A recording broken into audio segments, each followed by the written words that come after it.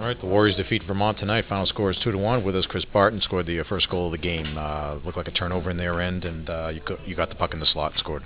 Yeah, I think Cooch made a great play to keep the puck in, and I don't even think he looked at me, passed it right over, and I just used their D as a screen and went upstairs. Yeah, it looked like he was just aware of the guys on the ice. I mean, that's one of his strengths, obviously. He's a good playmaker. Yeah, I've been playing with him for a few games now. We missed him last game for sure, but no, he's smart, and I just try to get open when he's got the puck because he'll find you. You guys seem to be clicking on all cylinders in the first period. Was that the way it felt down on the bench as well? Yeah, the first period was great.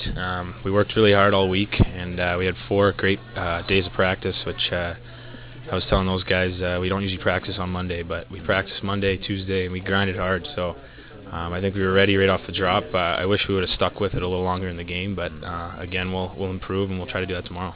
Yeah, I was going to say, as the game went along, I mean, how much of it was, did you guys just feel you got away from any of the things you needed to do, or was it just a case of them battling back? I mean, you know by now that every game against Vermont tends to be this way.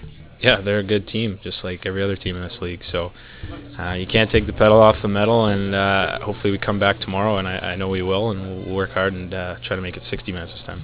How about Joe Canada? I mean, I can't blame him, I think, for the game that happened last week, yet he always seems to respond after he's had one of those games where he gives up several goals. He comes back and plays well like tonight.